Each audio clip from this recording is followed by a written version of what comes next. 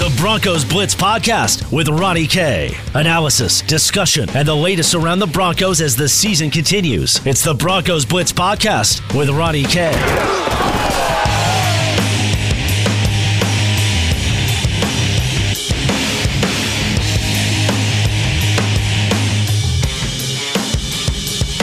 Welcome to the Broncos Blitz Podcast. My name is Ronnie Court. You can follow me on Twitter at Ronnie K Radio. That's at RONNIE, the letter K Radio on Twitter. We're today on the podcast going to get to the Broncos win, what they did right, what they did wrong, as the Broncos beat the Chargers 20-13 on a road home game. It was kind of a weird atmosphere there, but of course that's what we've come to expect from Los Angeles as they try to make their transition away from San Diego.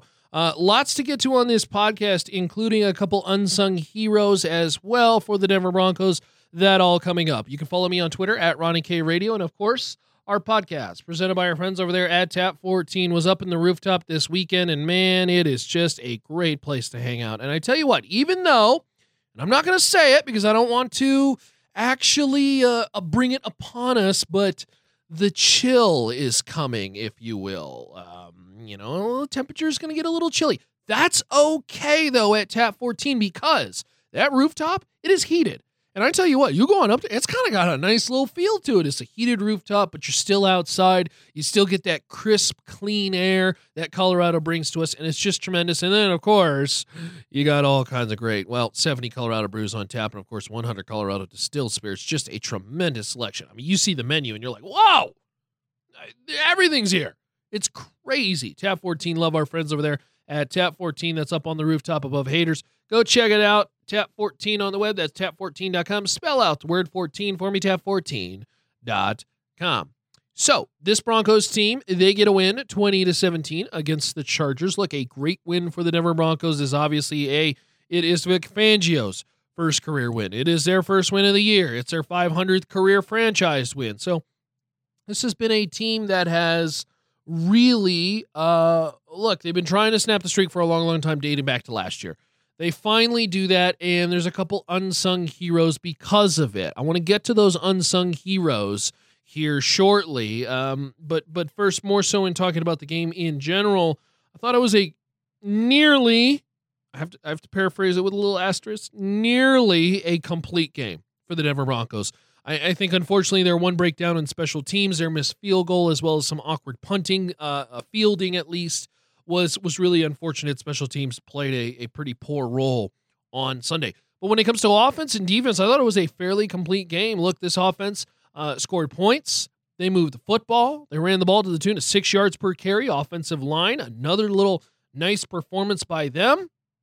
And certainly, they should get a lot of credit because at the beginning of the year, this was an offensive line that, look, they were getting called for holding. They were, allowing sacks to Joe Flacco that were just unexcusable. And now, all of a sudden, they're starting to play well, and they are winning up front. And the Denver Broncos are really getting a major boost from them for that. I've always said, you win the game in the trenches, you're going to win that game 9 times out of 10. And Denver is winning in the trenches. So credit to that Broncos offensive line.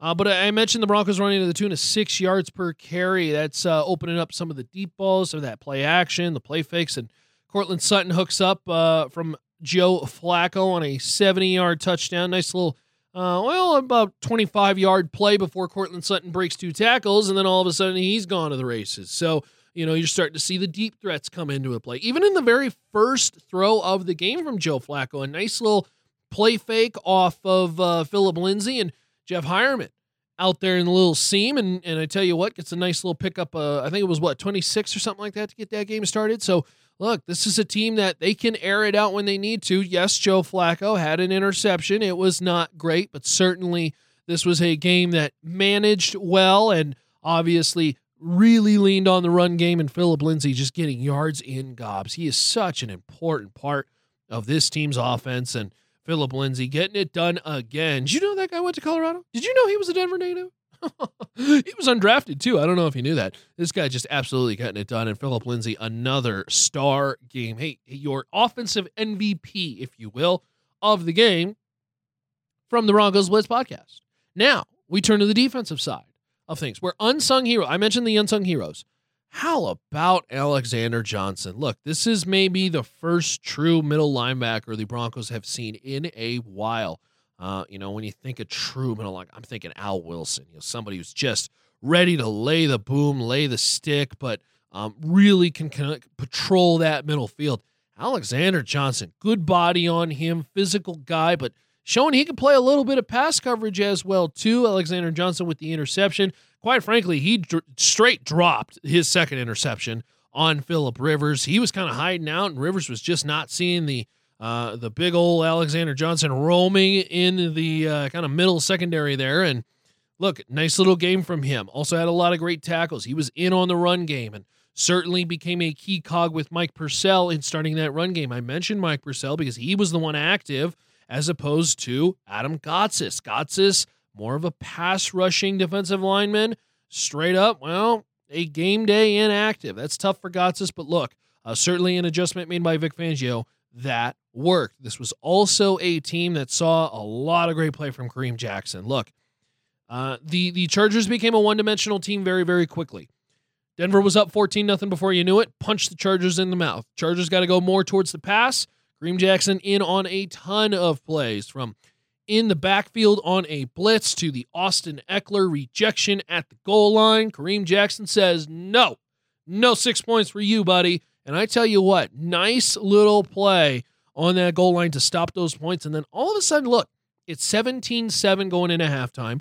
Chargers get the ball, and maybe they're riding a little bit of momentum. Maybe they start to figure things out. Maybe that's a different ball game. But instead, Kareem Jackson stood tall and nice little sprint to the edge, because I honestly really thought Eckler was going to get there, but Kareem Jackson with a nice little, say no standoff and really put the wall up, and Eckler fumbles through the end zone, and that's all she wrote. So great little play by Kareem Jackson, who has been a nice signing by John Elway and that Denver Broncos team since he joined the Denver Broncos. He's really played well in several games, and really one of those that maybe not getting as much attention because he's just not making the flashy plays. But look, Kareem Jackson has been a tremendous signing for the Denver Broncos so far, and it really paid off in dividends against the Chargers. It's the Broncos Blitz podcast presented by our friends over there at Tap 14. I want to tell you about one more unsung hero who had a lot of pressure on him on Sunday because of, what he used to do versus what he is now being asked to do. And it's a big change. That's next. So again, Broncos Blitz podcast presented by our friends over there at Tap 14. You can follow me on Twitter at Ronnie K Radio. That's at RONNIE, the letter K Radio on Twitter. I talked about one more unsung hero on defense, and that's Malik Reed. Look, this is a guy who back in July I was tweeting about. He has been disruptive. He is in the backfield constantly. Maybe he's not getting the sack, but he is pushing his offensive lineman into the quarterback. And, I think this is a big benefit to Denver because, look, when Phillip Rivers is this stick quarterback who wants to stay in the pocket, he's not going to run around. You're not going to see Phillip Rivers go, waltzing around like Marcus Mariota or Patrick Mahomes, okay? Well, that benefits Denver greatly because now Denver doesn't have to worry about the consequence of going all out towards one spot because they know Phillip Rivers is going to be there. Different dynamic when it comes to Tennessee and Kansas City. Those are, of course, the next two opponents. We will get to that later in the week on the Daily Broncos Blitz podcast.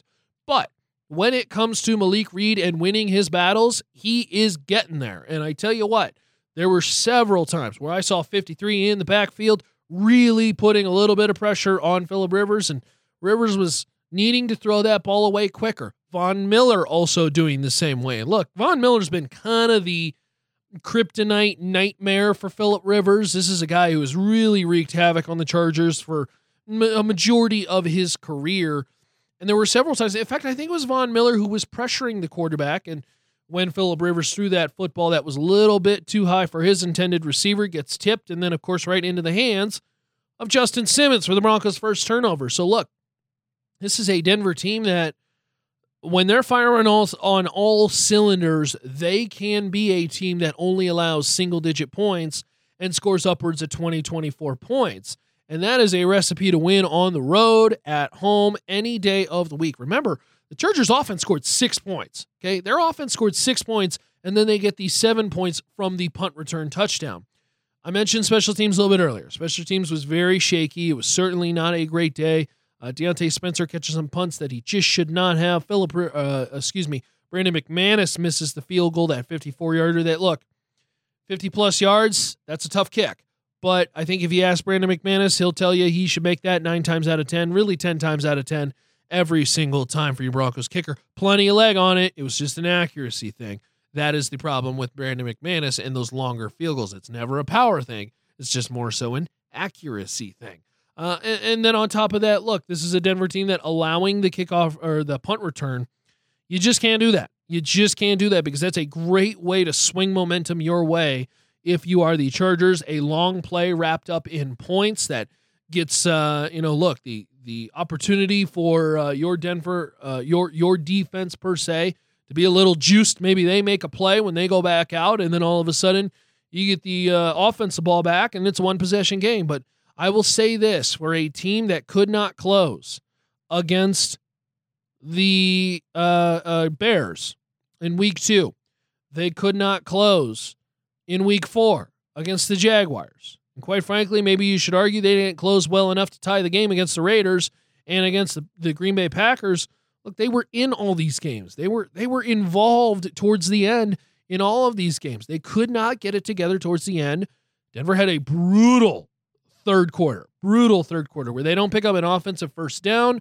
Obviously, they allow the long touchdown on the punt return, but no points. And they get an opportunity to shut the door on the Chargers with their second to last drive. Of course, their very last drive was just the kneel down, so you really don't count that, I suppose.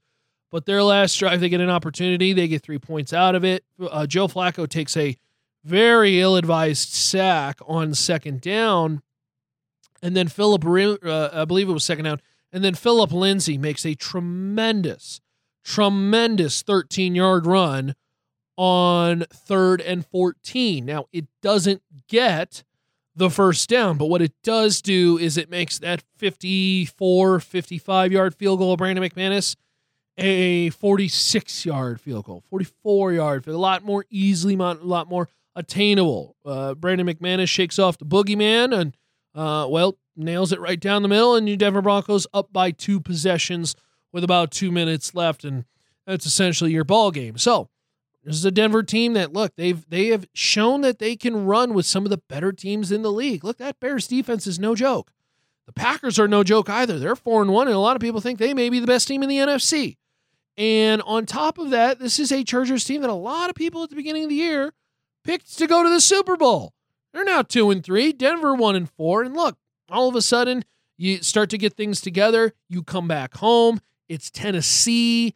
Tennessee is not exactly the most scary team in the world, okay? And if this is a team that can knock off Tennessee, all of a sudden you're 2-4, and who knows about the health and status of Patrick Mahomes? I mean, maybe that's something that affects that week. Who knows? So a lot of things changing for this Denver Broncos team. I've said this time and time again. This is a week-to-week league. You have to evaluate everything week to week. It's all situation by situation, player by player. It's so unique. It's so different. That's what makes it so compelling, I think, for a lot of people and why they love this game. But week to week, look, it's a good week for Denver, and they are set up now to where they should be able to take care of business. This is a take care of business game.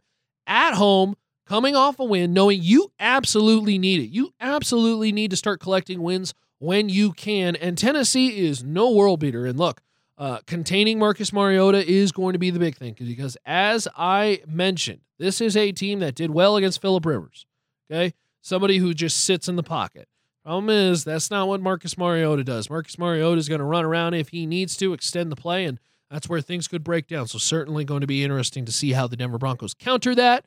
That, of course, is something we're going to be discussing all week long on the Broncos Blitz podcast. It's presented by our friends over there at Tap 14, 1920 Blake Street. Just a hop, skip, and jump away from Coors Field. 70 Colorado beers on tap and 100 Colorado distilled spirits. We are just about done for the Broncos Blitz podcast. I do want to congratulate Vic Fangio on his first career victory as a head coach. And as I mentioned earlier in the podcast as well, too, that is also Denver Broncos' 500th franchise win. So congratulations to the franchise. A very nice mark to meet. I don't know why we like round numbers as human beings, but we do.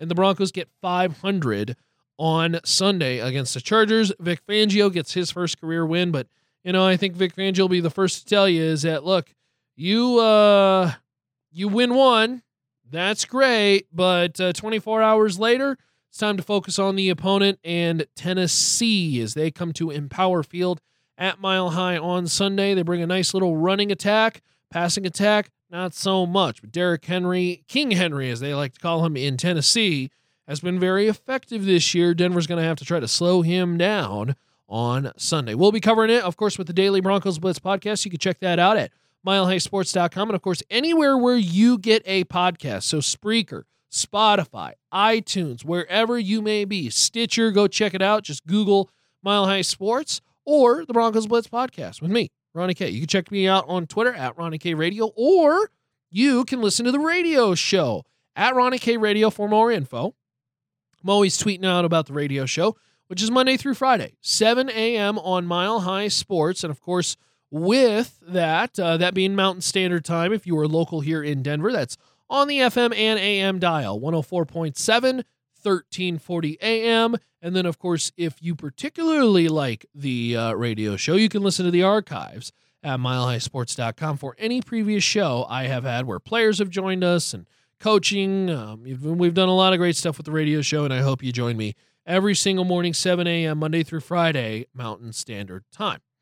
We are all done for the Broncos Blitz podcast. A quick little post-game reaction a day after. Give us some chance to digest the thoughts. Loved to see a lot of the unsung heroes from Malik Reed, Alexander Johnson really start to step up. Kareem Jackson really playing well. And then, particularly on offense, how about those guys up front? The offensive line, they did pretty darn well. They certainly made it a little bit easier for Joe Flacco, and they opened up some big holes for that run game. And if they continue to do that, Denver's going to win a lot of games. And credit to that offensive line. Took a lot of heat a couple weeks ago and really showing some grit through the adversity as they get the win 20-13 over the Chargers. Now 1-4, trying to get to 2-4 against the Tennessee Titans this weekend at Empower Field at Mile High. I am all done for the Broncos Blitz podcast. I appreciate you tuning in. Of course, if you want to find more info on the Broncos, find it at milehighsports.com. That's milehighsports.com, and all the great things we got going on,